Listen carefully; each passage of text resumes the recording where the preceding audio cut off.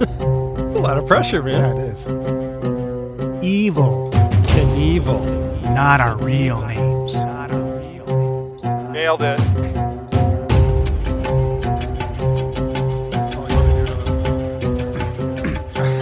Oh, you want me to do my bit? Okay, here we go. Who are those guys? You're gonna love it. It's just a little independent. That might have been too much, man. It's all right. Hey, I think we're rolling.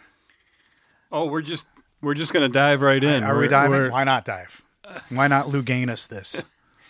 Is that a Oh, fell on deaf ears. My old school Greg Louganis diving reference. Oh. So hey everybody.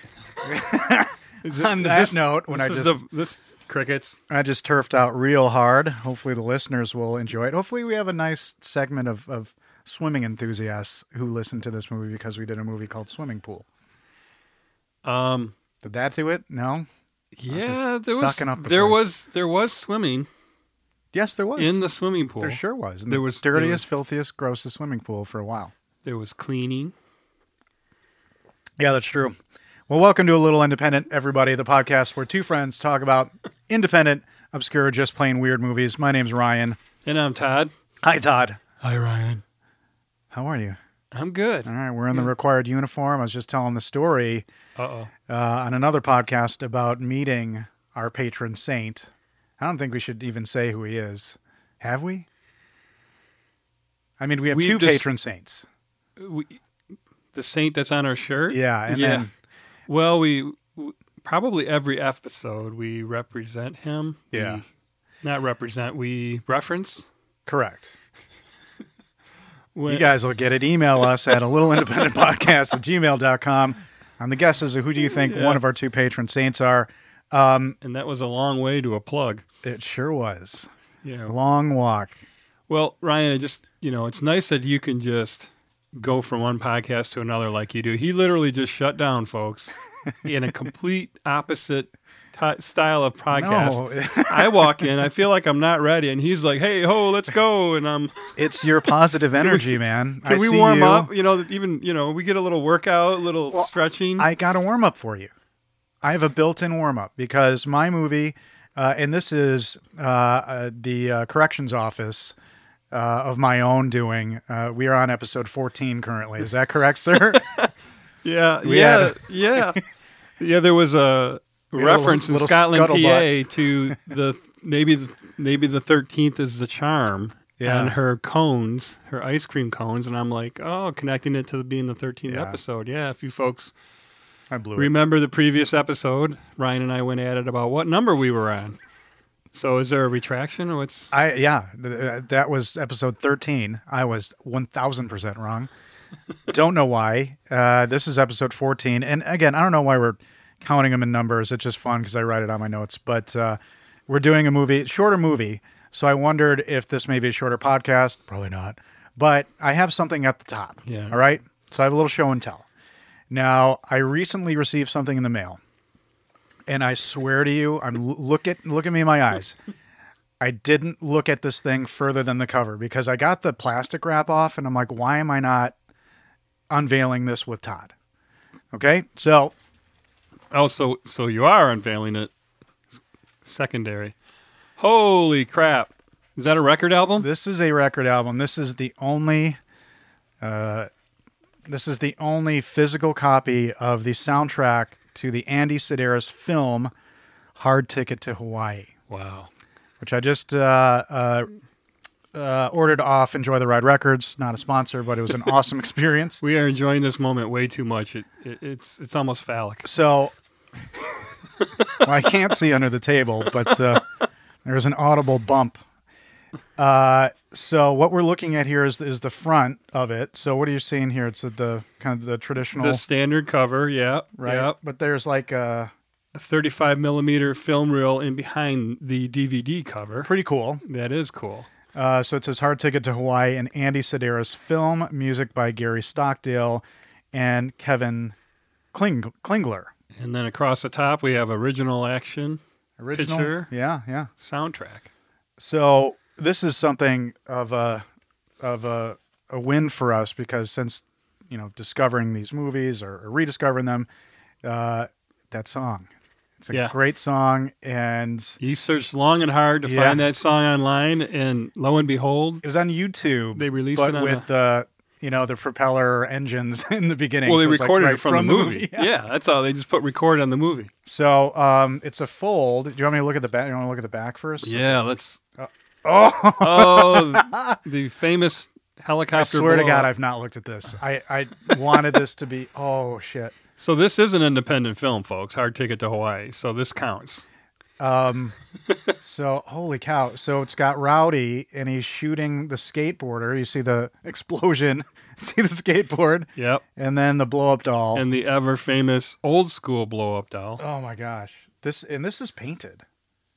It looks like a painting. Yeah. Artwork and layout design, Gareth Gibson. Art direction by other people. Copyright 1987. Now, look at all the songs. Yeah, I had no idea. I think they're short. They have to be. Because you got Sunset, String 'em Up, Scenery, and then the main ticket to Hard Ticket. String 'em Up? That's when they take the two local cops and hang them. Yeah, Morning Shower. Oh, we know that's... Uh-huh. Snake, Song, Hard Ticket to Hawaii, Chang, Duel in the Sun, Travelin'. Oh, this is great. Rosie. Would you say we're promoting this movie hard right now? Yeah, we're giving it a hard ticket. Side B, Rowdy Love. Getting Loaded, Frisbee 2, Rowdy's Raiders, Life's a Bitch, Then You Die. 2 separate song titles. Life's a Bitch, Then You Die. Which is a line in the movie. So there must be music behind that. We forgot Seth, and there's so many more songs left. Oh, yeah. Holy cow. Chang Bang. All right. And, So, opening up the album like Cat Scratch Fever or Frampton Comes Alive. Oh, boy. Look at it that. is a fold open album, and we have the famous Frisbee throw from the movie. Yeah. In mid-flight. Rowdy's in his banana hammock here. It's just like it's resting on his hand. But this looks like a painting No, I as well. think it's going through the fingers, right? Yeah. Isn't there blood there? Yeah. And that's a painting as well. This is, what's his name? Shades. He's a thrower. And where's his Uzi? Is the Uzi here? Oh, lack of attention to detail. Did he drop it? It's not on the ground, but it could be in the shadows back here. Look at that shirt. Look at that hair. Rowdy's hair. And so 1987. I may have told you I picked, so there's 3 different vinyls, the actual album to pick from. Yeah. And I picked, I forget the name of it, like Snake Blood Green or something, because when we did our showing of Hard Ticket to Hawaii here, that was blessed and sanctioned by Andy Sidaris, producer on the film, I feel like we got a little something in because we named the snake Vera. And she recognized that. So I don't know if that's canon, but I think the snake's name is Vera. Like she said, I like it. I like Vera. So I'm going to say the snake's name is Vera. You think that it was from that? No, because I remember we said... It was a coincidence. No, we named the snake Vera because we had the stuffed snake at the showing. And Arlene emailed back like, oh, I like it. I like Vera because we had the snake on the picture. Right. So I think... the snake's name is Vera. And here, look at that. Albums don't look like that. Holy cow. That's not what I remember albums look like. It looks like a laser disc. There are 300 of these made. Wow. Is it numbered? That's a good question. Oh, look. Razor blades around the middle. Yeah. Yeah. And the snake maybe that would be finger blood. For some reason that was really gross. Yeah, that's Shades blood. Finger blood. So anyway, that's the name of a punk band. I thought I would finger blood. I thought I would share that moment with you, opening our Hard Ticket album. and our many tens of thousands of listeners. So thanks for putting up with us. And now, it's a visual bit. We will eventually do Hard Ticket to Hawaii, but everybody's gonna get there early now. I don't know. After this, they're gonna run right for the. Was on Amazon now, I believe.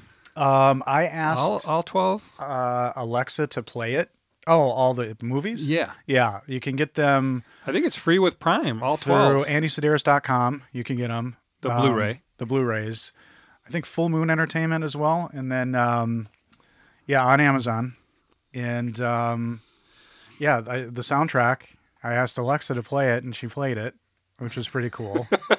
It exists now. Yeah, the whole thing. I hear those like just dulcet tones and that tingy guitar, and I'm just happy. Yeah, we will spend another show talking about the summer of Sidaris. There's a dozen films. A transformative time in my life.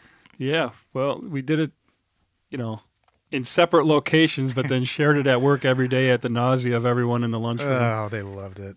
They were like, what in the hell is wrong with these guys? These guys are superstars is what they're saying. I think one of them said in the distance, who are those guys? Yeah, probably. I think I heard that. They thought they knew us, but they didn't. So last time's film, I guess it wasn't last week, was super fun, and I decided to change up the comedy trajectory a little bit. Like I told you, I felt kind of not cheap, but like I was betraying the podcast a little picking this movie because it's all over Netflix now, and there's a reason why, and I'll get to that. It's as independent as it gets, though. It's the most independent film we've done in 14 films. It's as far as two guys and a camera and budget, I mean, that's all it is. That's true. But it is, like I told you, a movie that it was a one copy at the video store. Yeah. And the main thrust of this was the star, Mark Duplass. And we'll get into him. But the film is called Creep 2014. And our description, now see what you think. Okay. A young videographer answers an online ad for a one-day job in a remote town to record the last messages of a dying man. When he notices the man's odd behavior, he starts to question his intentions. So. Yeah. He doesn't know that's what he's going to when he starts. It's not saying too much. And notices his odd behavior is kind of a interesting way to put it, since, That is true. It's odd from the get-go. That is true. Literally from the moment he meets him. That is true. It's billed as a horror thriller. Thriller? The jump scares, maybe? Does that kind of put it into that more horror category? Yeah, I guess that's right. I mean, it is. I would call it a thriller because you don't know really what's going on. And as Todd mentioned, it has two credited actors. First billed Patrick Brice as Aaron.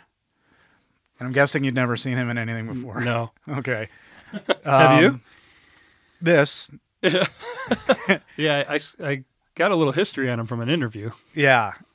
He's also, so there is a sequel to this movie. Now, I don't know that betrays anything. We'll get through the movie, but he does appear in the sequel in an interesting way. Okay. I have not seen it because I didn't want to influence this one. I can't recommend it enough. I really, if you like this in any way, or if you didn't, it's still, I think Mark Duplass's performance is unbelievable. He's also the director of this film. He was most noted for Creep and a movie called The Overnight with Jason Schwartzman. Mm-hmm. They released these two movies at the same time, and I've got some kind of details on some of those things as well. Patrick Brice also directed Corporate Animals, which is an interesting looking movie with Demi Moore. It looks like a horror comedy. It's like a corporate retreat goes horribly wrong. Yeah, that's kind of his groove, I don't know about that other movie. Yeah. And he's got something on the docket for 2021 called There's Someone Inside Your House.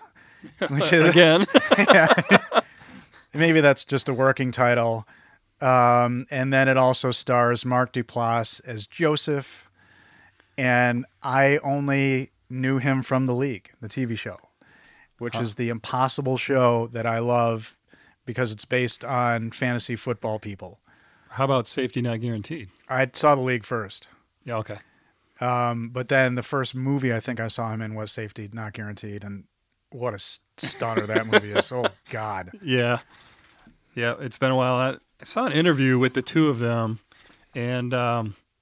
with the director and Mark Duplass? Yeah, or the two actors, the two guys.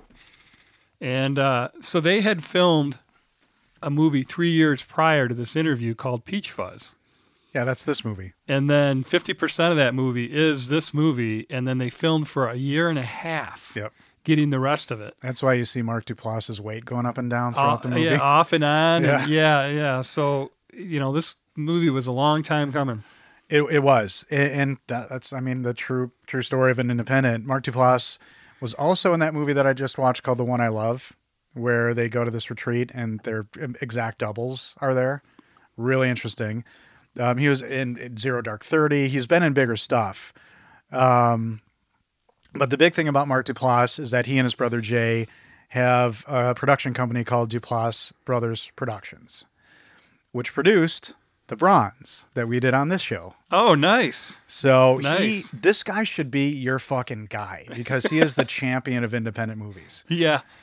And he was that way in the interview too, Yeah. And he talked about his production ability. He's like, I can get it 80% there, get all the bulk done. And then he says, I need the guy to get the other fine-tuning 20%, and that's this guy, and he named like 3 people. Oh, well, and I think Jay might have even been one of them. This is where Jason Blum comes in. Do you know who he is? Did you see him in any interviews? No. Okay. This is interesting. So, Duplass Brothers Productions, they produce about 55 films, including The Skeleton Twins, which is a great movie with Bill Hader and Kristen Wiig, a bunch of TV miniseries, a really great documentary that I've seen called Asperger's Are Us, which is about a comedy troupe, and they're all on the spectrum. Oh. And they do this like live interactive show, and it's really, really pretty cool. Yeah. The film has no writing credits. Patrick Brice and Mark Duplass both have story credits because this entire film was improvised. Yep. They said that there were 5 pages of notes. No, like scenes. An outline. Yep. Yeah, just a little bit of the brickwork. But like I said, half of it was already made, and then they spent a year and a half improvising because they played it for their peers. They played Peachfuzz. And got feedback. And the feedback kept coming darker, more horror. And this is how Christopher Guest works. Waiting for Guffman and A Mighty Wind. In all of his movies, there's no script. It's just scenes, and they improvise the whole thing. Yeah. And I didn't know that the first time I watched this movie. The second time, it made it actually more interesting to me because of that fact. And there are 3 alternate endings, which I cannot find. And there's multiple different takes on some of the scenes. So I'd love to see some of that footage. Yeah. Yeah. The interview that I watched was after I had watched it for the Well, I looked up time. the DVD because I was going to buy the DVD to see if there's some alternate stuff on there, and I can't tell if there is or not. Amazon doesn't tell you. I would think that at least the DVD or Blu-ray would have the alternate endings. That's a selling point. I would think so. There is no Blu-ray, just a DVD.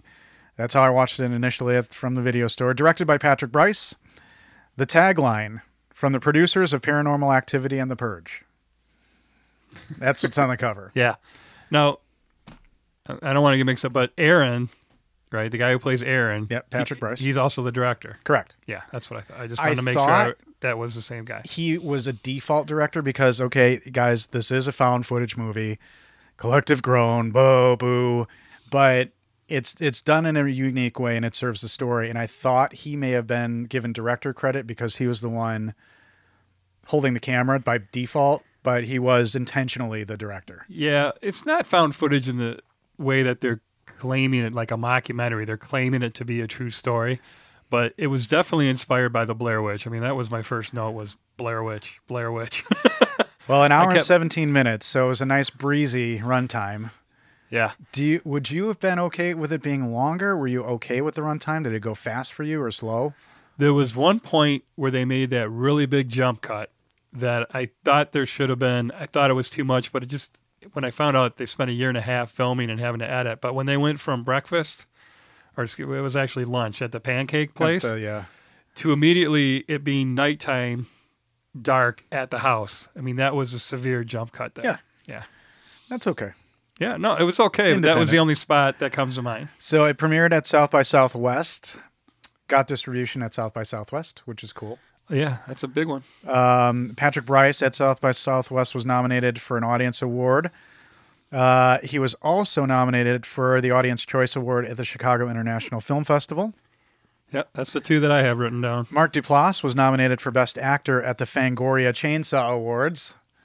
Yeah, that's shout out to Fangoria magazine.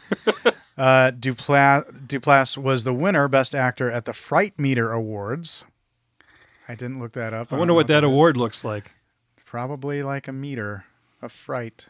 It's just a stack of clowns. A frightometer. It's a stack of clowns. And I thought this winner, official Fantastic Panorama, special mention, the Catalonian International Film Festival. Catalonian. So Catalonia in Spain, Barcelona being the capital. Oh, and you know, that's a great lead-in from our previous movie when it ends with "I've never been to Spain." Yeah. And they have. So, crickets. Did you know it was a first-person perspective or found footage movie coming in, and did that annoy you? I did not know. And no, it didn't annoy me. I mean, I just take it for what it is, but I found it really interesting the way they used the first person in a lot of different scenes. It was like you had to be to the point where you have suspended in your belief and you're into the story so much, because when he's pretending, he's using the camera like it's his own eyes when he's looking for the guy and like making quick turns and stuff like it's actually him. Yeah. When you wouldn't be doing that when your life's in danger and such, but you had to, by that point, if you're not into the story enough, then you would have an issue. Yeah. So we meet Aaron at the beginning of the film in his car. The date on the camera says 3/21/2012, which is interesting. Yep. Got it in my notes. Same thing. I thought that was funny. They put that in there. And that's probably when they started, right? Because if you think it was released in 2015 or 14. Yeah, and it was filmed on some sort of camcorder, and the date time stamp was on there, so they left it. So that probably was legit. And he says he's leaving the Flatlands. He's headed to Crestline, California. There's a Crestline, Ohio. This was filmed in Crestline, California. I was a little, when I heard him say Crestline, because my parents actually lived there for a short while, so that was funny, and I knew that wasn't Ohio. Did that look? Oh, no, obviously no, not. the mountains. There's no mountains there. So it was literally filmed in Crestline, California, which is a town like northeast of San Bernardino. So it's like right after the pavement ends in the LA San Bernardino area. Is it in the Golden Triangle? The first bit of green, isn't that in Pittsburgh? What's the triangle? The green triangle? What's all the three counties where all the weeds grown and all the bodies get stacked up or buried in? It's on Netflix. This is you're bringing your alter obsession into this. My weed obsession? Because there isn't one. Okay. Your true crime obsession. Oh, yeah. There you go. So Aaron has been hired, and does he say the amount of money he's getting for one day of work? Yeah, he does say $1,000. He's getting $1,000. At some point, I don't remember if he says it in the car, but he says it at some point. And for one day of videography work, and I think it's funny, so I assume that because this was inspired by like a Craigslist situation, that he answered a Craigslist ad, but he assumes it's like a woman sitting alone in her house. Like he's worried it's going to be a creepy person, which is foreshadowing. But did he never talk to Joseph's character? Yeah, that's a really good point, because he's kind of playing down a fantasy. You know, there's a 40-year-old woman that, lonely and 40-dishy. So he doesn't know. So he's never verbally, what's going on. Never heard the voice, apparently. Although that's kind of misleading, because in the end, when he's setting up his new person, he's on the phone. Yes. Okay. Look, we're not going to poke holes in this thing. I mean, we may, but still a fun movie. So Aaron arrives at the house, and I noticed right away that there are shit tons of steps going up to that front door, and I'm like, fuck that house. And they're steep. I would not want to live there. No way. Yeah. Like, can you imagine? You come home from work, right? Where you're dead freaking tired, and you got to climb this friggin' mountain. Yeah. How many times do you just not sleeping in my car? Screw it. Not going in. Monday through Thursday. and there is clearly no other way to get into the house. There's no door to downstairs or anything. That's it. Yeah. It's a neat looking house, I actually think. And he comments on the color of the door, like that must have been in the ad. Yeah. Yeah, okay. Was it yellow door or red door? And that's what's interesting is that the thrust of safety not guaranteed has to do with an ad in a newspaper. Oh. So Mark Duplass, he's got a type. And Aaron arrives to the house, he knocks on the door, and nobody comes to the door. Yeah, and he rings this doorbell that's like... It's like one of those turning ones. I would have never... I didn't even know what the hell that was. And when he turned it and rang, I'm like, how did he know that was a doorbell? Yeah. Have you seen that before? Yeah, and you see it in older movies. I have that never was an seen antiquated doorbell. Yeah, but holy... That was weird. So it's just, a bell with a crank on it. I wouldn't have known to do that. The bell. Yeah, I would have just pounded on the door harder. And he goes down. He's like, man. I guess I assume he lives in L.A., so it was maybe a 2-3 hour drive. And he's like, well, screw it, I'm going to leave. And you get the first of our jump scares. This is the introduction to Joseph. Yeah. Now, jump scares. Where are you? Do you like them? Do they serve their purpose? Were you affected by any of them in this movie? This one had it where you knew every time when he was searching for him that a jump scare was coming. Although it was one time where they didn't use it, which was effective. No, I thought they were effective in this movie. Yeah, and there was quite a number of them. Yeah, it was. And a lot of people think that that's bullshit. That's like you're hanging your hat on an easy scare. But in a movie like this, I think your mind is teed up for a jump scare because of the first person perspective. Yeah. You're just waiting for the next thing, but you're always wondering, if I was in this situation, would I be still rolling this fucking camera? Yeah. Well, it's total Blair Witch. How dedicated is he to this? Right. Thinking maybe because when it all goes off the rails, is he like, I'm going to use this as a documentary later. Documenting my death. But Joseph pops into the car and immediately he's just, I hate to say it, we're going to say it a bunch, I'm sure, creepy. Yeah. His smile, his hair. Like, Mark Duplass is an interesting looking guy. Like, he's had different looks throughout time, but I think his face is just perfect for this movie. I don't mean that as an insult at all. No, he plays creepy really well. Jesus. In this movie. I think I wrote that in capital letters. I mean, man, he plays creepy good. And the fact that, like you said, they just had conversations. But at the same time, he's got that underlying, like, he knows he's doing it and there's something behind it. Yeah. He's still got that. I mean, he's an accomplished actor, obviously, because he's got all that in there. The character is friendly, clearly, but his desperation and need for connection comes out.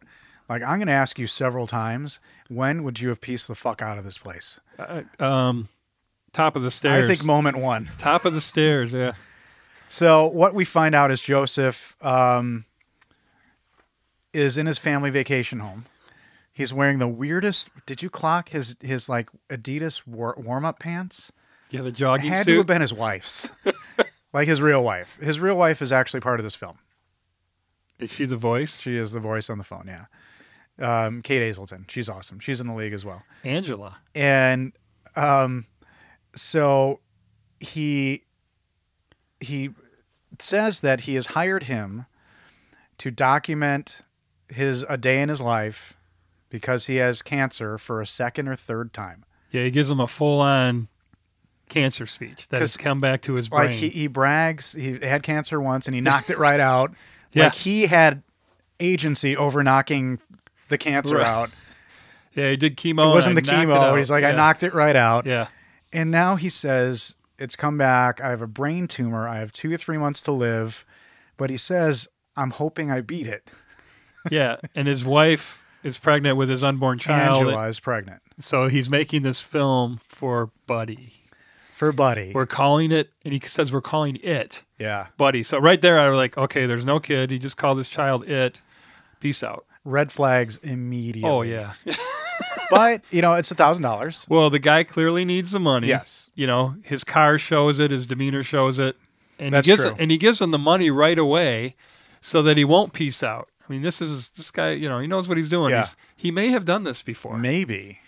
What I think is interesting is immediately when I first saw this movie and he references this video for his unborn son, I thought of the movie My Life with Michael Keaton. Well, he did reference that. And he does. Oh, and it's one of those moments where I'm like, that's like My Life. And he references it, and I'm like, yes. Have you seen My Life with Michael Keaton? I have not. So I think I was in high school, and I was dating my girlfriend at the time, and I don't know what possessed us to see. Maybe I love Michael Keaton. You do, right? And I knew the plot of the movie, and this was back in the day where we got there early. The previous showing had not gotten out yet, so we're standing there and got our candy and popcorn. What city? This was in Chicago somewhere. Okay. And the theater, the movie gets done, the doors open, and the most devastated looking group of people come out of this movie. Men, women alike, red eyes, sobbing, blowing their noses. And I'm like, shit. Great date movie. And damn, is it rough. There's even fucking Enya in the soundtrack, I think. I remember being like 12 or 13 years old and finally being allowed to go see Jaws. And it had been built up so much that I was like afraid, and a buddy's dad's dropping us off. There's a group of us boys. And I was doing that same thing. I was watching everybody's faces when they came out, and it didn't disappoint. I'm like, oh, shit, I'm in for it now. I like the people throwing up and passing out, seeing The Exorcist. So I have this weird connection to My Life because I remember I was trying to do the manly thing and not cry. I was like leaning my head back so the tears would roll back into my eyeballs. But I, at some point, absolutely broke, just like everybody. And I remember thinking, why do we do this to ourselves? Like, he died. Spoiler alert! Like it's heartwarming. He like it's not a miracle at the end. He doesn't like turn into Batman. He dies, and it was sad as shit. Hence the look on the faces when they come out. Oh my god! And I remember Joseph saying to Aaron, "I hope you're up for it." This video. Yeah. Which means if you're to believe him, this is going to be rough because he's going to be talking about, life lessons to his unborn son. And I don't think it could start any creepier. Tubby time? The tubby. I do not think, again. Well, he runs upstairs like a bat out of hell. He runs away a lot. A lot, like really fast. Now, do you think that, obviously that's a character choice, but is that his manic manifestation of what he's going to do, or is he trying to stop himself, do you think? I think it's just who he is.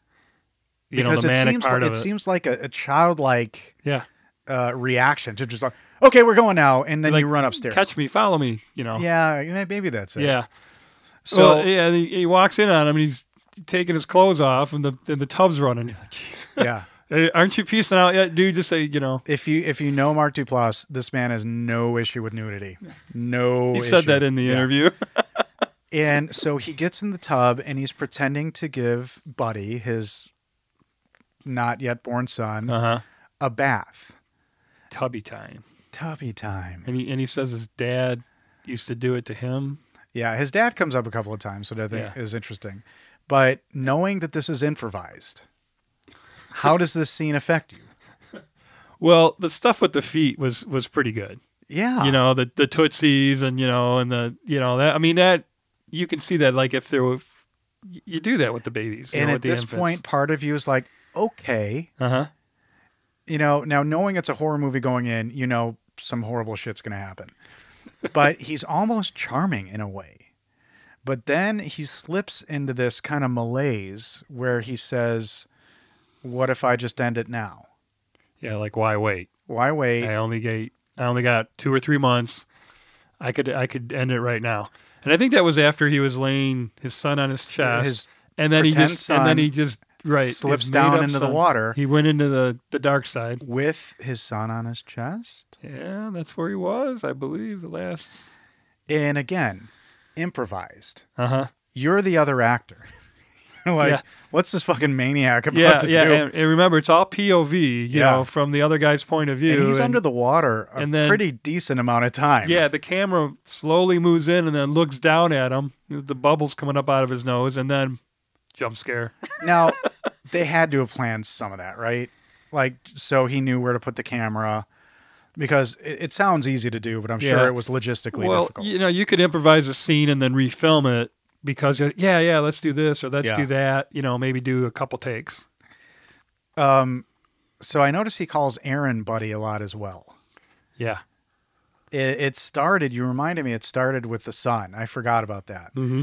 But he calls Aaron buddy a lot, and after this bizarre bath, water comes into play again. They're going to go to a healing stream, right? In search of it. In search of the healing waters. Yep. And this is when from the Mexican lady at the taco stand. That's right. that's where he heard about Just this some random miraculous heart healing. That's what it was. Heart healing waters. Oh my God.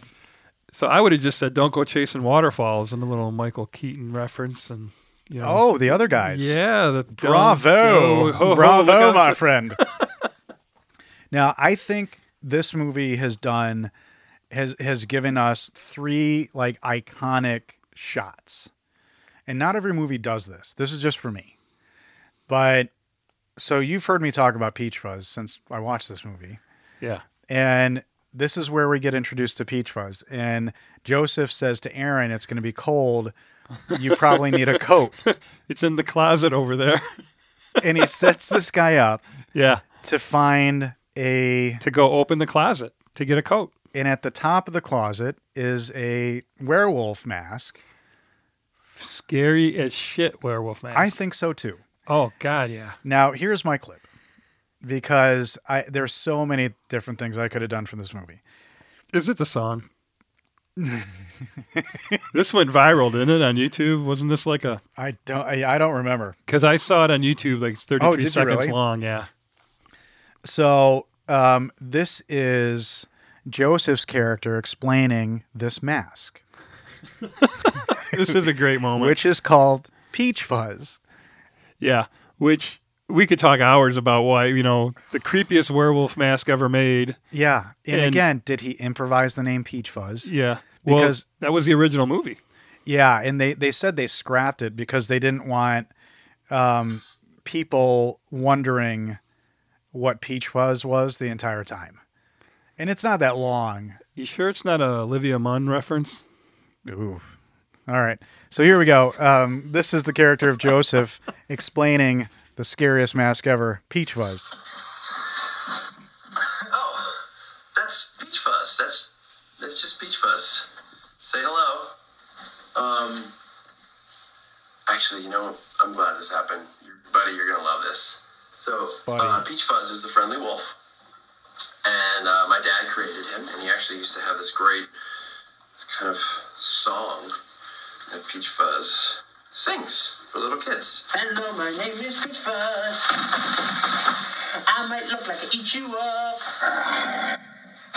but I'm as friendly as a rabbit, and I'd make a very good friend. Peachfuzz, I am here, and there's nothing to fear.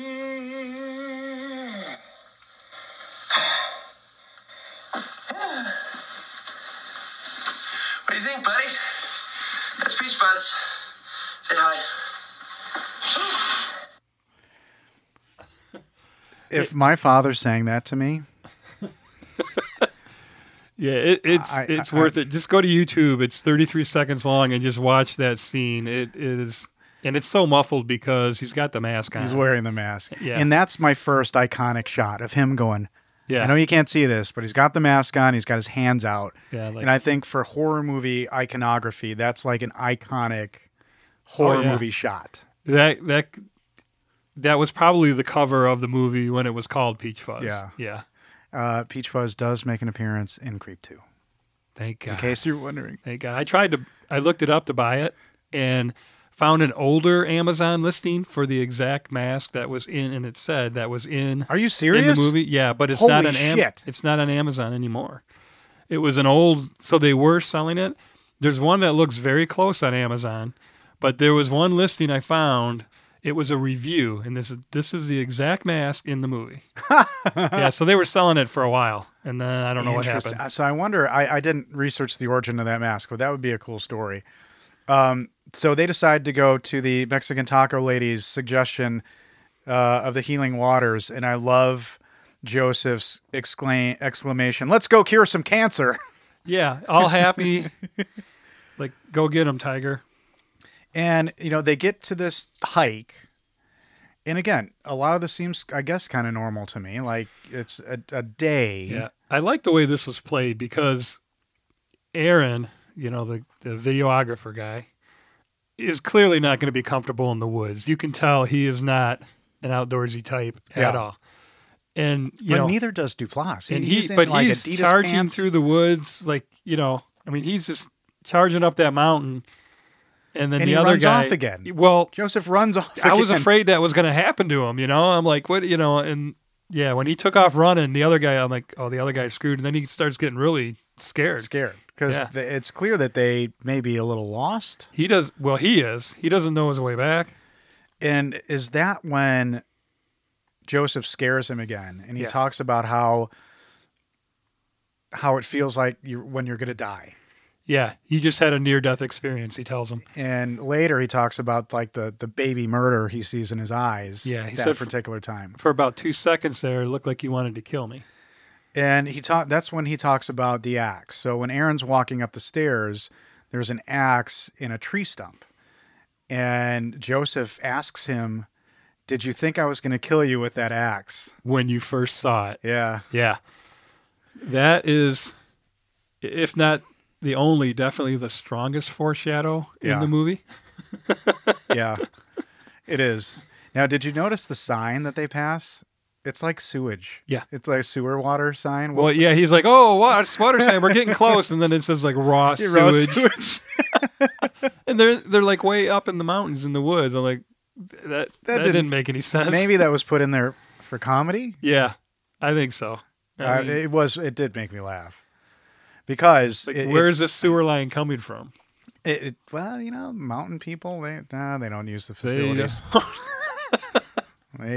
They got leaves. Pick their banjo with their wooden teeth. Next is after this, they kind of embrace in the water and it's bizarre, and they end up at a diner, and he talks about pancakes. Joseph, supposed to have pancakes. Yeah. Supposed to have pancakes at this diner. Yeah, and he does do one big foreshadow moment. They take the little bath together in the stream, and he's like, oh, this is getting cold. And he gets a piece of chalk from God knows where. So he must have been carrying chalk on him. And he in a rock, he makes this big heart, and it says J plus A, which is another foreshadow for a heart that's going to show up later on. Yeah, true. Yeah, that was setting that up. Okay, so nice work. Okay. It's not all improvised. It's their structure. There's a framework that they improvised upon, like a chord progression, right? It's not all Miles Davis freeform. Yeah. There's a chord progression. They're improvising on top of it. But still pretty impressive, I think. Oh, yeah. I mean, it took 2 years, and they, two guys in a camcorder got into Sundance. Yeah. You do that. Or South by Southwest. Didn't you say? South by Southwest. And Chicago International. Yeah. Now, they didn't get Sundance. Yeah, no. Okay. It's still impressive.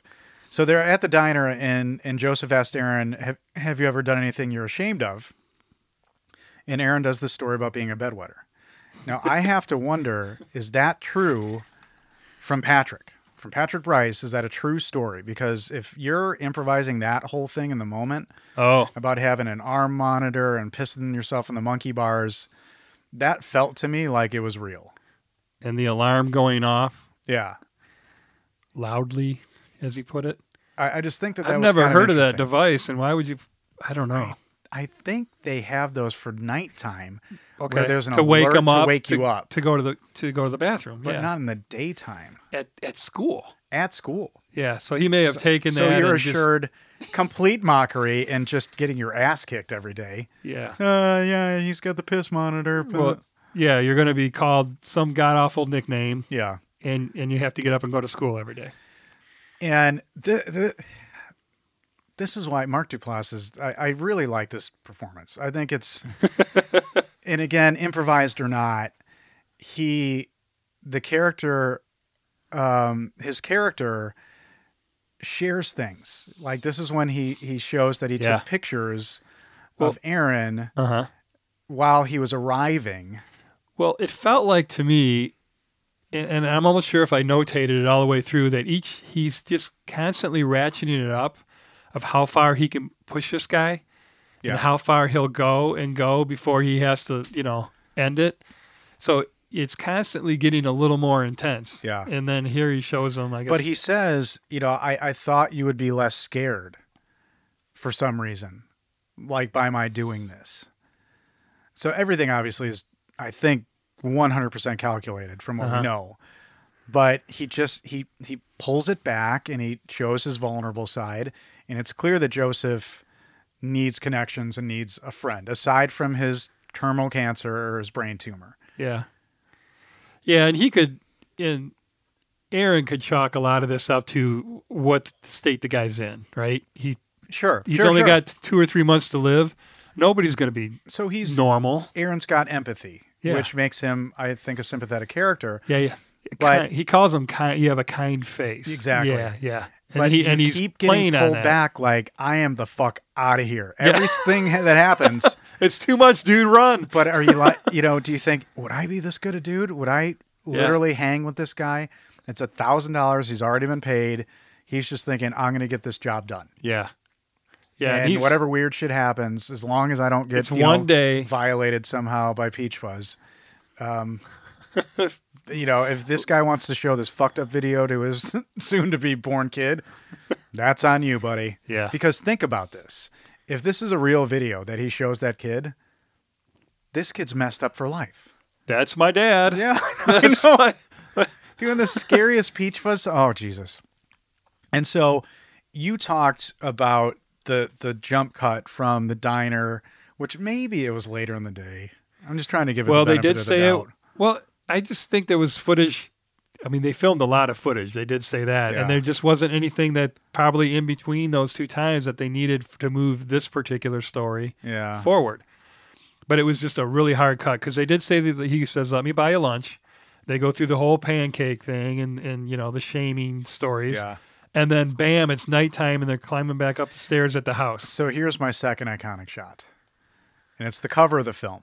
Okay.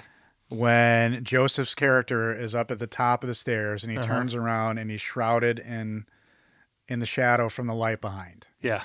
That's a really iconic shot to me. Does he kind of holding his arms out type of thing? Or just standing there? Just standing there.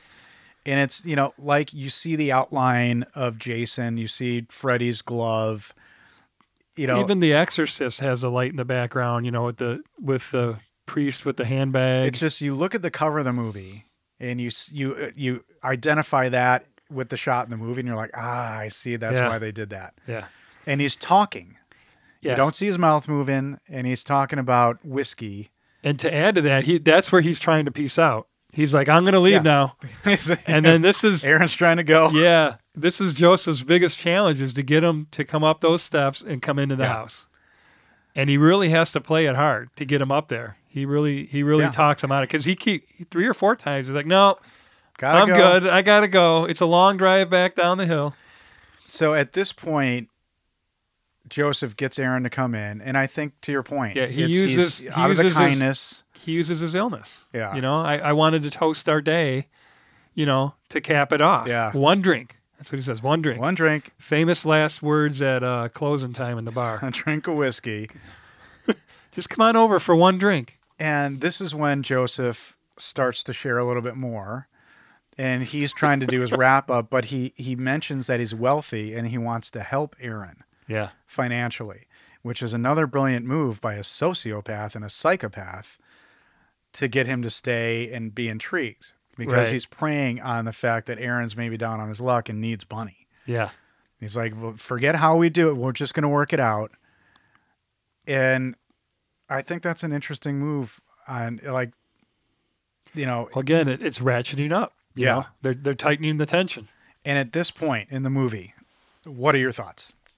Do you think this is a crazy person who's going to murder Aaron? Where's your head? Yeah.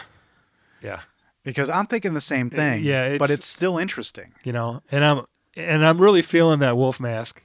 I mean, because I didn't know about that got you the going. Peachfuzz being famous. That got you in the gonads. Yeah, I knew that was going to make an appearance, and it was just too good not to. Yeah. And boy, do they use it effectively. But the whole thing with the keys was.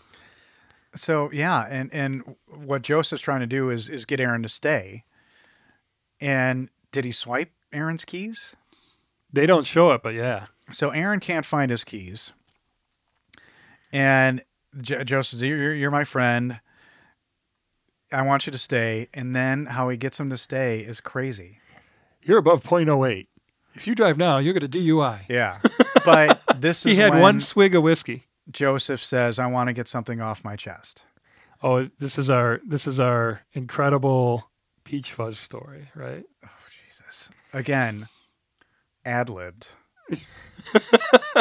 So these are the moments when you got to be like, Mark Duplass, the fuck is wrong with you, fella? You are a creative, sick individual. Because Joseph asks Aaron to shut off the camera. He wants to get something off his chest, but he doesn't want Buddy to hear it. And this was a great bit of filmmaking. I mean, he sets the camera down, and so we're in the dark, and we're just hearing the audio. You like this? Were you not annoyed by this? I liked it. Because Aaron shuts off the camera, but not the audio. Right. And he says, is the camera off? And he says, yes. Yep. So that this entire scene is just a black screen. Yep. I mean, nobody does that shit. That's awesome. Did you watch it with subtitles? I had at some point I turned them on. Yeah. I did, just because for the podcast and it helps to not miss anything. Right. But the first time I watched this, no subtitles. I didn't know what I was getting into. I think that's probably, I try to always watch it once pure. Yeah. No notes, nothing. Just sit back, relax, take in the movie and enjoy it. And then go in a second time, viewing it kind of technically, story and all that, how it was written. And yeah. So Joseph tells a story about how he's living with his wife, Angela, and the internet starts to get slow, which, what the hell? It's 2000. Well, they're in 2012 then. We don't know when this took place. But still, they could have been on AOL dial-up, right? And he's advised that the internet is slow. Yeah. Because his browser is full. Yeah. Check your browser history. And again, part of me is like, okay, this is suspect, even in 2012, let alone 2014. Right. But it would have been, we don't know how many years past it was. Like I said, they could have had dial-up. Yeah. And he sets this up by saying, the origin of Peachfuzz was different than he said. Because initially he said his dad made Peachfuzz. Yeah. Oh, that's how he gets in there at the table and he says, Aaron, I lied to you. Yeah. And then he just freezes in a track like, now what? And there's a bunch of great shots of that where they're still on Mark Duplass after he says something like that. Uh-huh. And he's just staring. Is this hard for you to watch? It's a little creepy, Ryan. Yeah. He doesn't blink. He doesn't blink, like Gyllenhaal and Nightcrawler. And he tells a story about how he finds a bunch of animal pornography on his computer. Yeah. And he doesn't mean not him. Animals on animals. He means people on animals. And so the story progresses from here. And it's a crazy story about how he maybe assaults his wife. But do you think this is true? In his life? Yeah. No, not in his real life. But do you think he was married? Because it's revealed soon after that Angela is his sister. Yeah. But do you think he was ever married? Do you think all of that's a farce? No, it's all made up. The whole thing? Yeah. Even in it's his character. He's been making up stories this whole time. Jesus. Because I was wondering if there's some bit of him, Joseph, being married before and things going south. But it's such a weird, specific story. And like you said, I think it's delivered well. Yeah. And it's just a black screen. Yep. And then it cuts right back to him, hey, buddy, kind of wrapping up.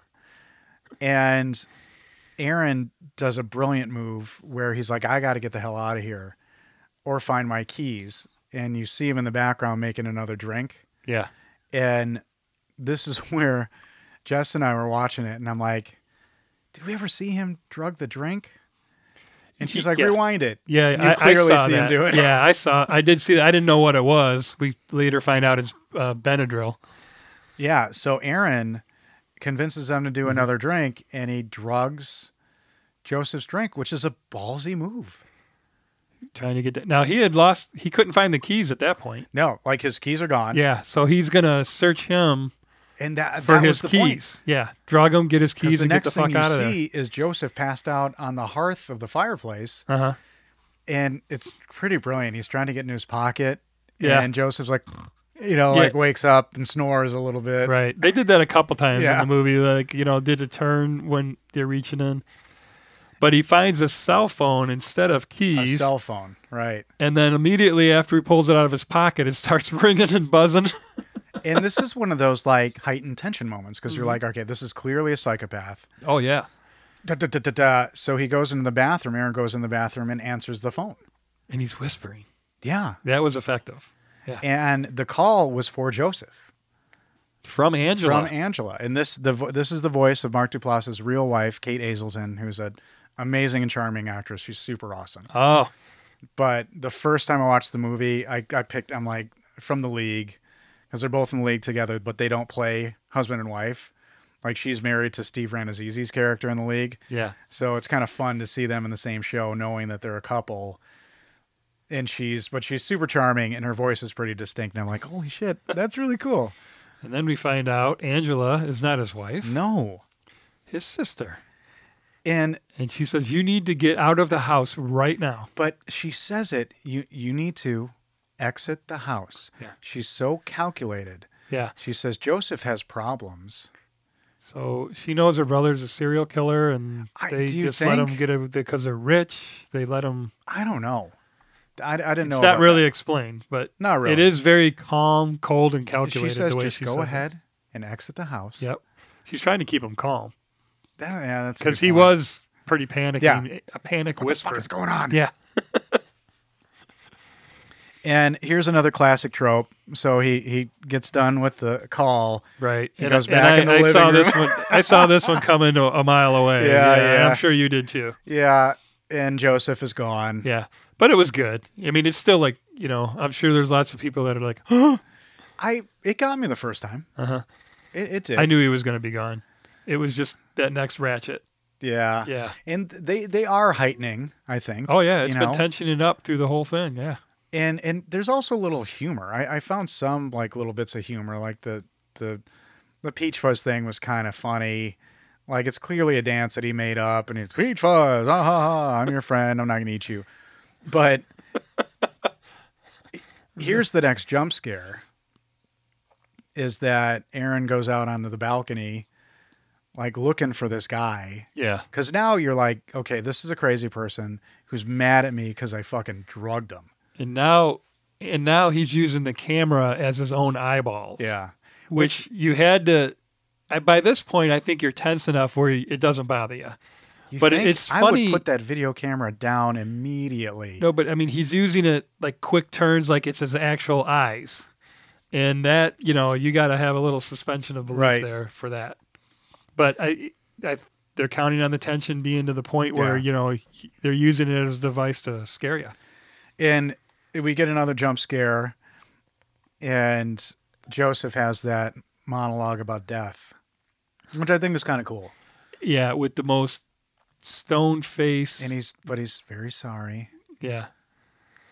And he runs away again. And then he just bursts off running down into the house. And this was one of the creepier moments for me. Oh, this scene right here. You like this? This was it. Yeah. Really? That's cool. This was gold. So he's doing the POV through the house. The camera's turning like it's his own eyes, and he's going down the steps. It takes a good while. Yeah. Like they're building it up. But it's not. Did it bore you at this point? No. It didn't bore me either. No, I mean, if people hated the Blair Witch, they're probably going to have a little issue with this. But they get him down the stairs slowly, and he's going towards the front door, and there's Peachfuzz backed up against the front door, blocking his way out. And him not speaking. Not saying a word. Aaron says, "Are you going to let me out?" And Aaron is freaking out. Turns his head no. And then he starts a low growl. I think that was pretty. I'm getting a little goosebumps actually right now. And then the hip gyrations against the door. And poor Aaron's like, oh my God, I'm going to get fucked and then I'm going to get eaten. Okay, so, right, fucked and eaten. So, you having martial arts training, what Aaron does is he charges at Joseph / Peachfuzz. Would that have been something you would have done? Because he's not holding a weapon. Yeah. And if you notice, Aaron is crazy tall. Yeah. He's way taller than Mark Duplass as an actor. It's really about where your state of mind can be at that time, right? Yeah. If your mind goes with the fear, but he charges at another person in front of a closed door. Yeah, and it was a complete act of desperation. Camera, and this is a pretty fun misdirect too. You don't know what happened. Yeah, so there's a mess. Yeah. And the next thing you see is a video of Joseph hauling 3 trash bags up an incline. Except we don't know it's a video right away. It's taking up the whole screen. I thought it was a video. The quality. It just shows, the camera sitting there filming him dragging the trash bags. At first, you don't know it. So your assumption is Aaron did not make it. He's dragging the dead body parts, and he's filming himself doing it. Yeah. And then Aaron starts talking. Yeah. And that was, I think, a really brilliant piece because the way they show the fact that it is a video, Aaron's watching it, and Joseph sent it to him. Yeah. And it's just him with 3 large black trash bags, and he just starts digging a hole. Yeah, not very well either. He wasn't. It was really lackadaisical. It's going to take him a long time. He was digging that hole. Yeah.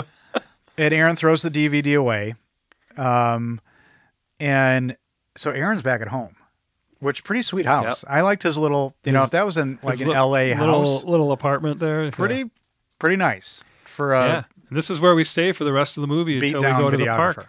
Right. It stays right in his house.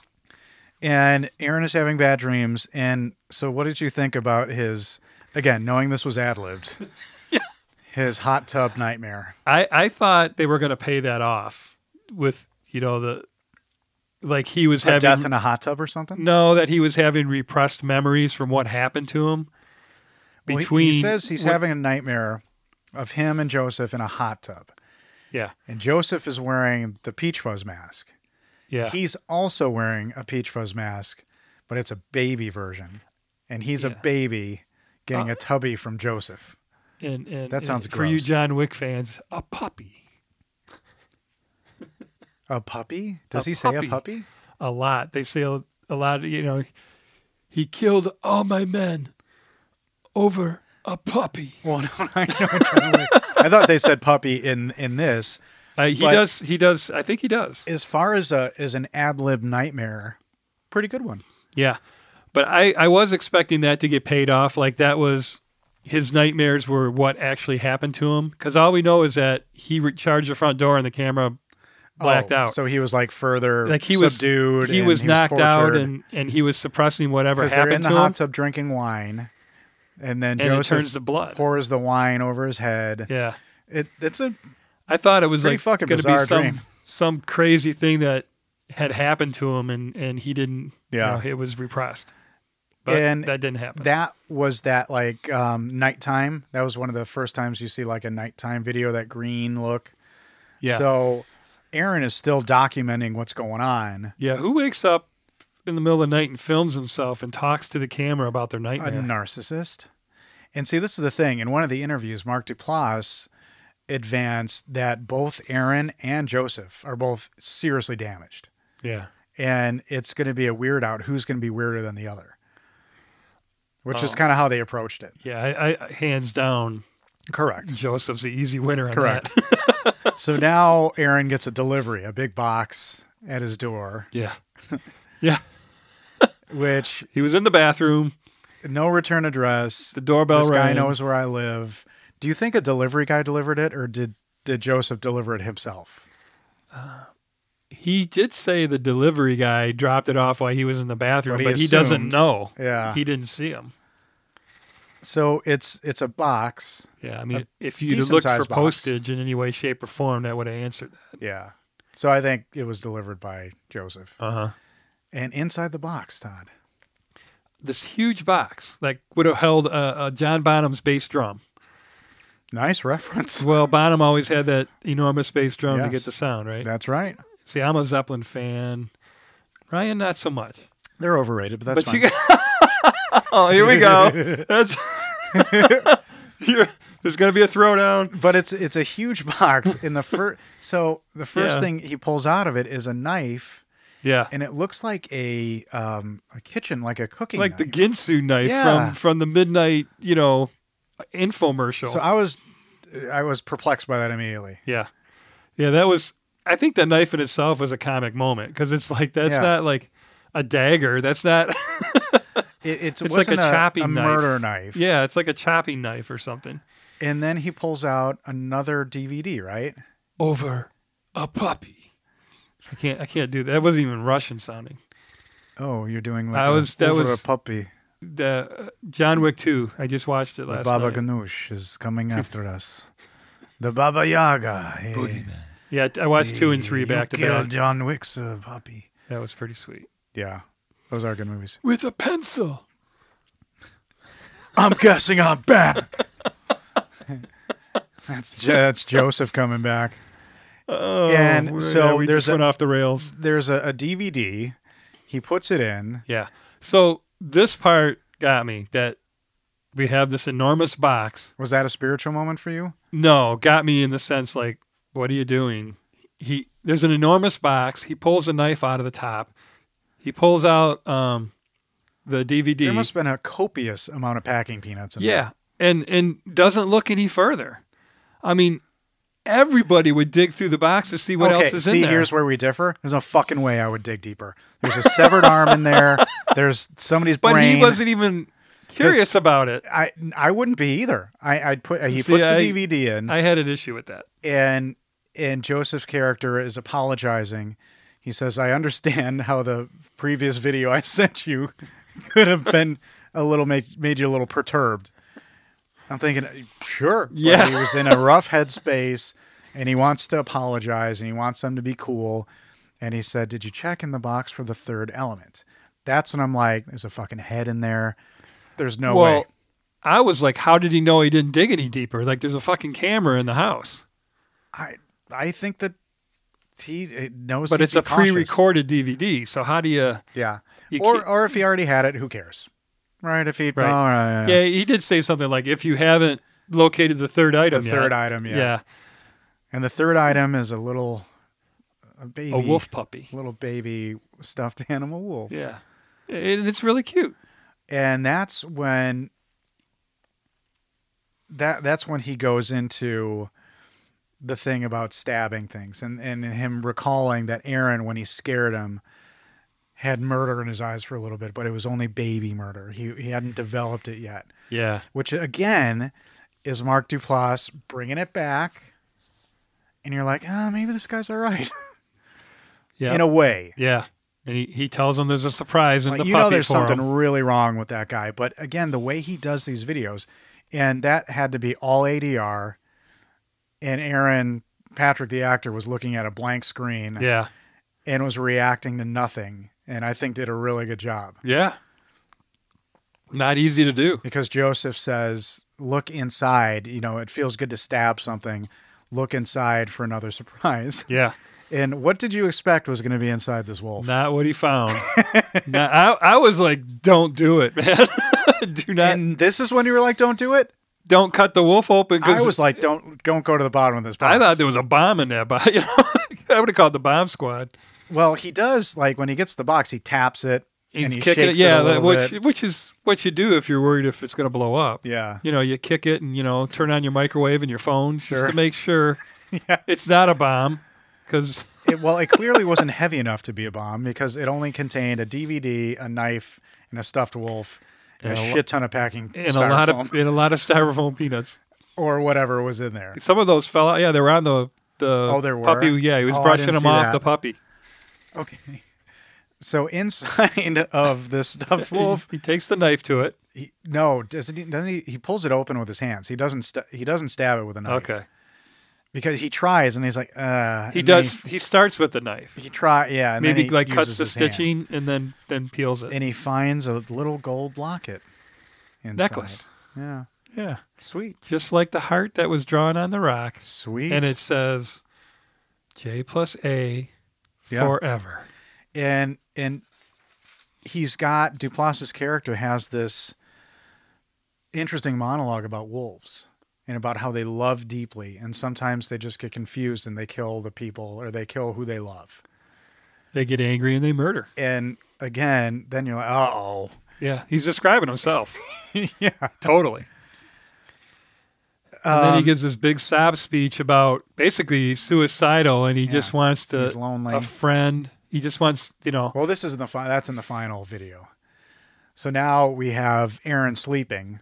And you're right. You get another cheap jump scare because he's up. He's like, I've been sleeping pretty good lately. And then a bang. Yeah. And again, I didn't mind it. I thought it was great. I love the way he went through the house because he's terrified, right? And he's just, hello? Yep. Joseph, is it you? Yeah. And then he's like, he's saying the word, he says hello 3 times and then he says lights. And he's going through, he's talking to himself because he's petrified. Well, and he's talking himself through it. It was brilliant. Like from a direction standpoint or director of photography, I probably didn't have one, but he's standing in front of his door. Yeah. He's got the knife that ironically was sent to him. Yeah. And I knew this was coming, but he's standing in front of the door, and he moves away from the door, and there you have. And the camera is still in the bedroom on his nightstand. But the way facing out through the door into the living room, bringing in the front door. I looked at the scene forever. The way Mark Duplass was standing. Yeah. I don't know what he did. It's the creepiest shit. It's the stillness. But because he was like Jason. He did something with his face. It was really effective. And then Aaron comes back, and you see Joseph. Like if you didn't see him there. Yeah, he runs away when again. He dove up. Yeah, when he made his run move. So, questionable choice in a horror movie. Aaron goes to the front door. Opens it, leaves it open. That's the one problem I had with this. Like, don't do that. Well, he's using the camera as his eyes again. But lock the door behind you. If you think there's somebody out there, don't open your front door, explore the neighborhood for a minute, and then go back inside. And he looks left, looks right, really quick, like scary look. Yeah. Goes down a dark alley on the side of his house and then finds the garbage tipped over. His garbage is disturbed. Yeah, which is going to come to play in the next video. Yeah. But he says, damn kids. He thinks it's the kids and goes back inside. Does he say damn kids? Yeah. Oh, my God. Okay. Well, ad-libbing. Damn kids, raccoons. Could be. Those L.A. raccoons, man, I tell you. So I find it impressive that he's able to go back to sleep after this. Yeah. Because we see his camera's still on, which I find interesting. Is he doing that for security? Or he forgot to turn it off, maybe? I don't know. We're beyond the point of like thinking of it being as part of a documentary that he's filming. Yeah. You've just accepted that you've kind of gone to and maybe that's filming a play the movie to itself. His loneliness as well. He's interviewing himself and he's talking himself through the process. How about this? It's his Wilson. Because why isn't he in fucking therapy? Yeah, it's his Wilson. Wilson. Well, yeah. So he's talking to. But to process what he experienced, you either need professional help or you're trying to do it yourself. But he's sleeping. The camera is picked up, which again, very effective. Yeah. And I did laugh at this and I don't think it was intentional, but Joseph's character is clearly in his house and he reaches in and he cuts a lock of his hair off. Yeah, and films it with his camera. Right. Did you see the arm though? I read that in the trivia. Oh, really? Portion of it stood IMDb. Out to me. It stood out. Oh, to you me. caught it live? Yeah. The first time it's too. Like a big hairy arm, like a black hairy arm. Yeah, like dark hair. Clearly not his arm. And after this, I think it's kind of interesting. Another video is left. Yeah, right. He's like, "This is where I sleep." And it says the final video, but the screen has been broken, right? Yeah, right next to his head where he sleeps, the screen was cut and the DVD was slid through the screen. So at this point, if this is you, do you call the police? Do you move? Had he already called the police? Never mentioned. He does call the police. And he says, "Thank you. I'll sleep really well tonight," knowing, you don't remember the police call? He does. That's before this. Well, that's right. But that's it. I'd stay with a friend. Right. I'd move. I'd leave. Change my name. Because this is a clearly motivated person who has access to my life. Yeah. In a scary ass way. And like you and I both have short hair, but we'd probably notice if somebody cut some of it off. Especially after, what he had just went through down the dark alley. And, I don't know. That's funny. And maybe he's tougher than we are. But the final video, again, is the video where Joseph's character apologizes and says... Yeah. He's burned every bridge. He's lonely. He needs a friend, and he's sorry. Yeah, that's what I was trying to say on the last one, but thank you for correcting me and telling me it was the third one. It sure is fine. You're absolutely right. That's why we're here for one another. We lift each other up, just like Joseph is trying to lift up Aaron. Again, but Mark Duplass brings it back. Yeah. My favorite part, though, is when Aaron's like, the hell am I supposed to do with this? Yeah. Like, because he's so kind and has such a conscience. He's like, fuck, am I just going to let the guy off himself? Says, or am I going to... This guy is so sad. Try to save him. Yeah. And so Joseph has asked Aaron to meet him near the Heart Rock. He calls it the Heart Rock. Yeah, it was at something park. He names the park. Yeah. And he's filming it and says at this bench at 11 a.m. Yeah. Do you go? No, not without a SWAT team. You're rolling in armed. I'm packing heat. Yeah. Now, why do you think Aaron goes? Because he doesn't want the guy to. He doesn't want it on his conscience if the guy kills himself. The guy's dying anyway, as far as he knows. Or do you think Aaron's like, this guy's full of shit? He's lied about everything. Yeah. I think by this time he realizes that there's nothing wrong with the guy. Because Joseph never admits to lying about the cancer. No. Does he admit to lying about it? Yeah, he says, I lied to you once in that one point. And then he tells a bestiality story. Yeah. Animal pornography. Yeah. That made me laugh. Like, I raped my wife. So Aaron agrees to go. Sets up, decides to go, because he has no communication with him. Sets up a camera in the distance, and he says on the thing, "I'm videotaping you, and I have my phone set to speed dial to 911." Is that a thing? I did not make any sense to me. I guess you just have to press one button instead of three. Yeah, sure. But and you keep with today's phones, I'd have to enter in my stupid ass code. Wait.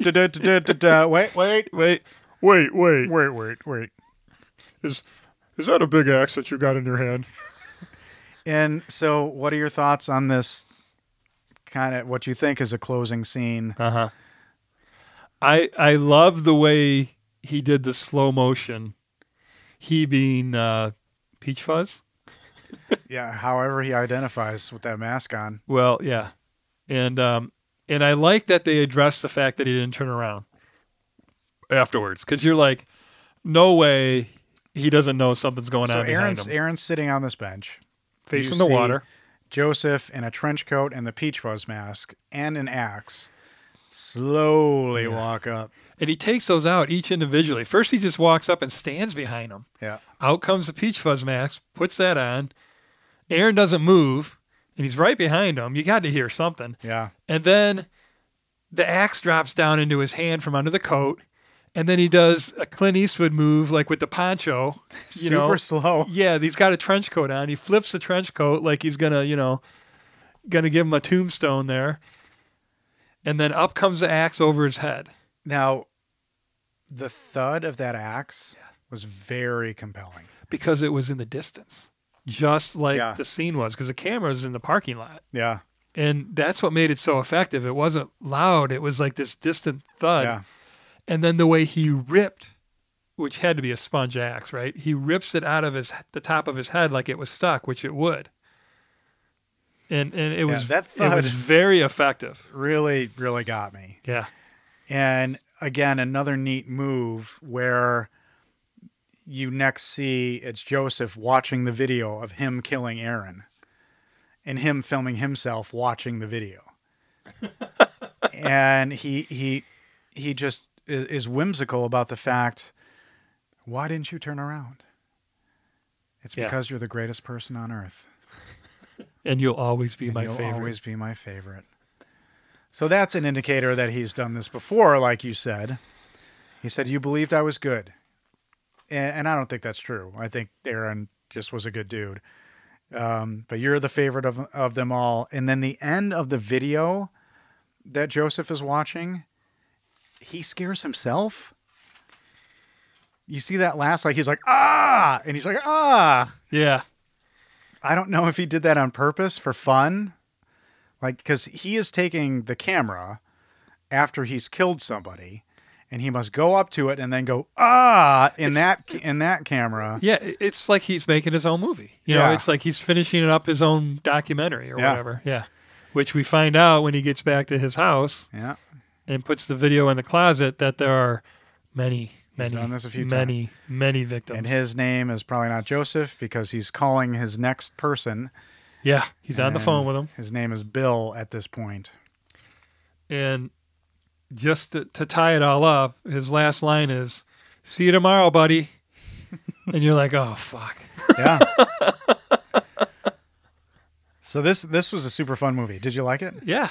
Yep. I mean, you gotta be okay with the Blair Witch style of stuff, you know. And if you're not, you know, you might have some issue. But hey, again, I say, get two guys and a camera and go get yourself into South by Southwest. Yeah. And Mark Duplass had a name for himself by then, but what pushed this over the top is, so I mentioned Jason Blum, you know, Blumhouse Productions, the horror. Yeah. So this is when they were shopping this movie or they were showing it to people and they said, darker, darker, darker. And Mark Duplass asked Jason Blum if you'd take us the extra way. And so Jason Blum made his millions and millions and millions on Paranormal Activity. Okay. A found footage movie. Have you seen it? Yes. Found footage. Long time ago, made for $15,000. Made nearly $200 million at the box office, and that put Jason Blum on the map. Wow. So it took Blair Witch to, you know, it's knocked it off its pedestal. As far as they were close, cost, but cost to make money. Same thing. Because I want to say it was like $1.5 million. And Paranormal Activity was scary as shit. There was a great article on Mark Duplass's 2015 talk at South by Southwest. And it's amazing for indie filmmakers. He gives you all these great tips. And Mark Duplass, back in this day, had a deal with Netflix. He was an early adopter of Netflix. And he says he credits Netflix for the success of Safety Not Guaranteed. And he's with HBO now. So he's reeling it in. Yeah, he's doing well. Creepers released in tandem with The Overnight to put Patrick Brice, the director, in the spotlight. Yeah. And that was their whole point, is to raise him up. And Mark Duplass and his brother Jay, they try to work with indie filmmakers just like Blumhouse does. Yeah. Blumhouse is a horror company. They'll give you a movie. They'll give you $5 million. That is it. You make your movie. You do not go over budget. Isn't that what it was in that show with Damon and Affleck? They would give the director Project Greenlight. Yeah. Wasn't it like $5 million? I think so. I think it was. Yeah. And the first movie that they did was a horror movie called Feast. Great movie. Which you got Henry Rollins in that. Yeah. In his pink sweatpants. Oh, man. Yeah, I think that's all. So, yeah, the movie was inspired by Craigslist and other character-driven dramas like My Dinner with Andre, which is a great movie, Misery, and Fatal Attraction. But it's kind of cool to see that, like, Mark Duplass and Patrick, who are known for sensitive character pieces, made this horror thriller. Yeah, they met through The Nanny or his Patrick wife. Patrick Brice was their nanny. Yeah, his wife was the nanny for Mark. Is it Mark Duplass? Mm-hmm. Okay, yeah. And then they hit it off and had, you know, and it just went from there. And they ended up making that movie together. Yeah. Because he likes to work with, like you said, I feel first-time like filmmakers. If we made a movie, it would be this movie. This is how we'd do it. Yeah. Like we just film ourselves. Well, the one I wrote is like this, but I had to shelve it. It's too teaching people how to do the wrong thing, so I decided not to. Well, that's all right. That's all right. There's plenty of them out there. Depends on the intention. So, reviews for this movie. Here we go. Yeah, and it's going to go strong both ways, you know? Yeah, I mean, it's one of those movies. Yeah, and it's the found footage thing that polarizes people. Yeah. Because after Paranormal Activity, Jason Blum says everybody and their uncle sent me their found footage ideas. He's like, Jesus Christ. And even with this one, when Mark Duplass came to him, he kind of rolled his eyes like, fucking A, fuck found footage. But Jason Blum found something kind of interesting in it. Yeah. And how the characters were done and how far he could push it. Yeah. I studied the Blair Witch a lot because it was in the style that I was writing at that time. And The Last Broadcast, have you ever seen that? Because that's the movie that everyone says inspired the Blair Witch. Yeah. They say, I don't think they claim that it did. But if you've ever I remember I got a copy on VHS and watched it. And that was pretty intense too. Have you ever seen it? Yeah. Blair Witch had the benefit of early internet. And they had that whole internet campaign. Well, the marketing was the brilliant part of Blair Witch. You could be like, oh, wow, this was real. And I think a lot of people went into that movie thinking it was real. Yeah. Oh, yeah. And that's what made it good. And I saw it in the theater. And that last scene scared the shit out of me. I mean, Jesus. And the little hands on the tent. I mean, really, really pretty brilliant. And you go back to a movie like The Lady in the Lake. I don't know what year it was, 1930 or something. And it was filmed in that perspective. You are the detective. You're a character in the movie. It's like the Humphrey Bogart movie, Dark Passage, where the first, almost half of it is filmed from the first person. He escapes from prison and he gets a plastic surgery as a makeover, and it turns into normal when he gets the bandages off. Oh, that's brilliant. So that stuff has been going on for a long time. Again, folks, you get a plethora of extra movies. You don't just get the movie that you're signed up for. You get at least a dozen more. All right, so reviews. These are IMDb reviews. I've got two bad ones because there are two really good bad ones. Bad in how well they're written. How aggressive. So here we go. Number one review. 1 out of 10. It's titled "Stupid." Do not waste your time. This has to be the absolutely stupidest movie ever. From the first 5 minutes to the end, dear God, an hour plus of our lives will never get back.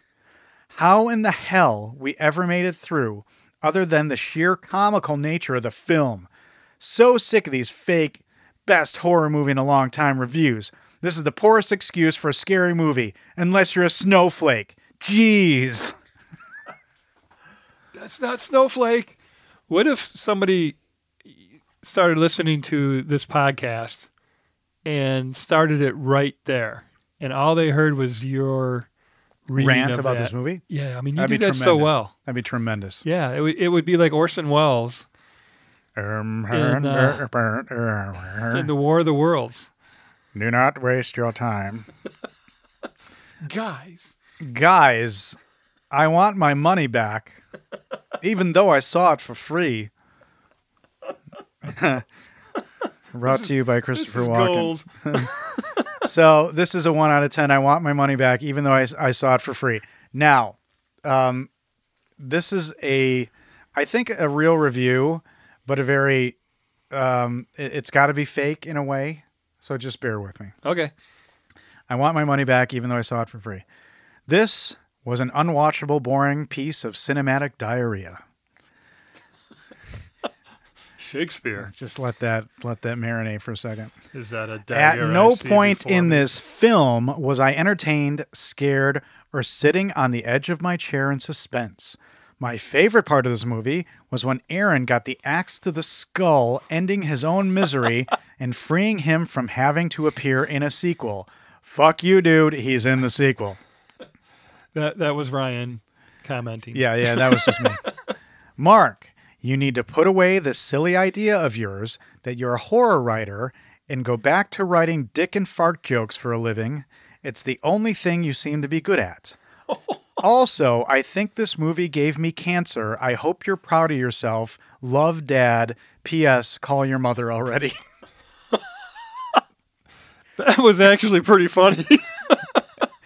I know.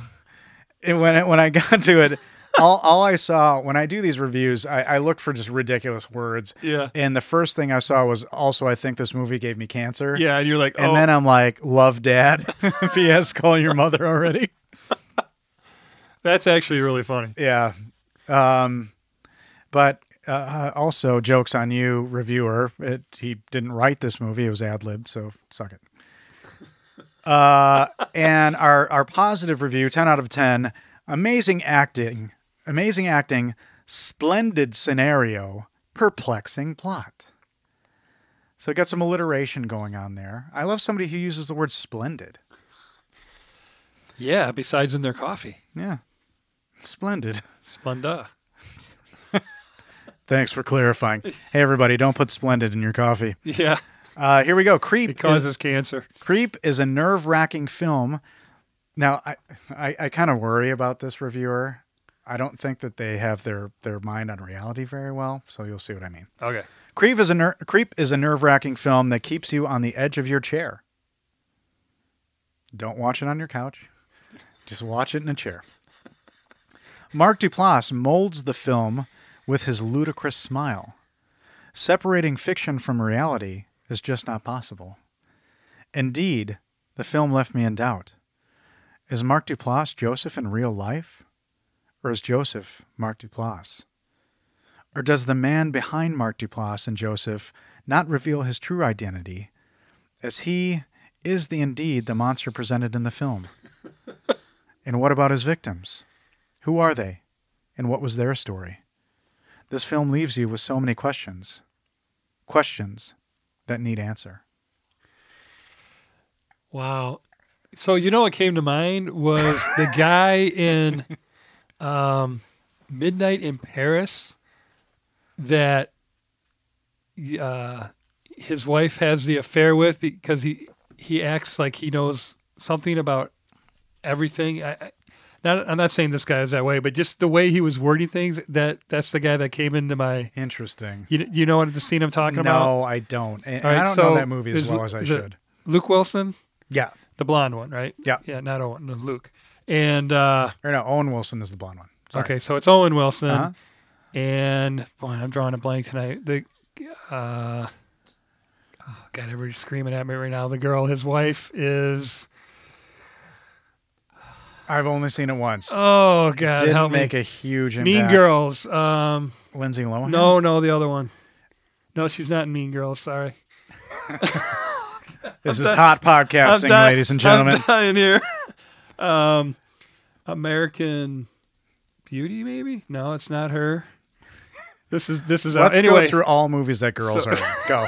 So his wife, it's gonna hit me like a ton of bricks.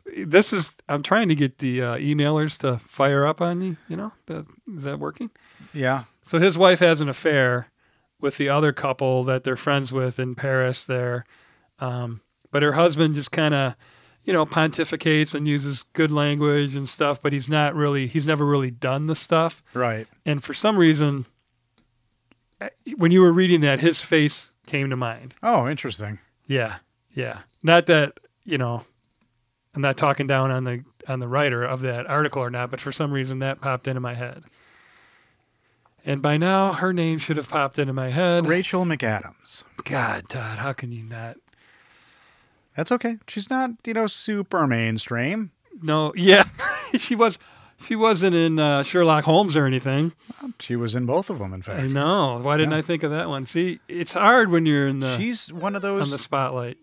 She's good. She doesn't always stand out a ton. And maybe that's why she gets cast the way she gets cast. Yeah. But she's really great. I think she's awesome in everything I've seen. Well, it was brilliant how you came up with her name, Ryan. Yeah. Well, thank you, Internet. So you dug this? You'd recommend this movie? Yeah, with that caveat of the Blair Witch style of shooting. Are you going to watch the sequel? Yes. I think you should. Yeah. I think you'll like it. Well, it's when you type in CREE, you get that far on your search on Netflix. Yeah. Creep 2 comes up before Creep does. Yeah, because it's more current. Yeah, I mean, guess. Again, Duplass loving nudity. You're going to see his dick. Oh, well. In Creep 2. You so still enjoy that. Yeah. You're trying. Is that supposed to inspire? Yes, it is. I don't want to see his dick. It's a really crazy, awesome scene, and it takes this. You would think, how could you do a sequel to this movie? They tee it up for a sequel. Yeah. And what they do, and again, I haven't looked into how improvisational the second one is, but it's a kind of a different idea. It's plausible. Yeah. All I saw was a girl was involved. Yeah. He is tremendous in it, I think. That's just my opinion. He's created a real fucked up, awesome character here. Yeah. All right. I'll do it. Well, thanks for watching this movie with me, Todd. Oh, as always, it was a blast. Well, thank you all for listening. If you have any thoughts, suggestions, a little independent podcast at gmail.com. Again, thank you so much for listening. And Todd. Yes, Ryan? We'll always have Monty Doro. Who are those guys? Who are those guys? You'll love it. It's just a little Love it. It's just a little independent. You're about to say. You'll love it. It's just a little independent. You're going to love it. It's just a little independent.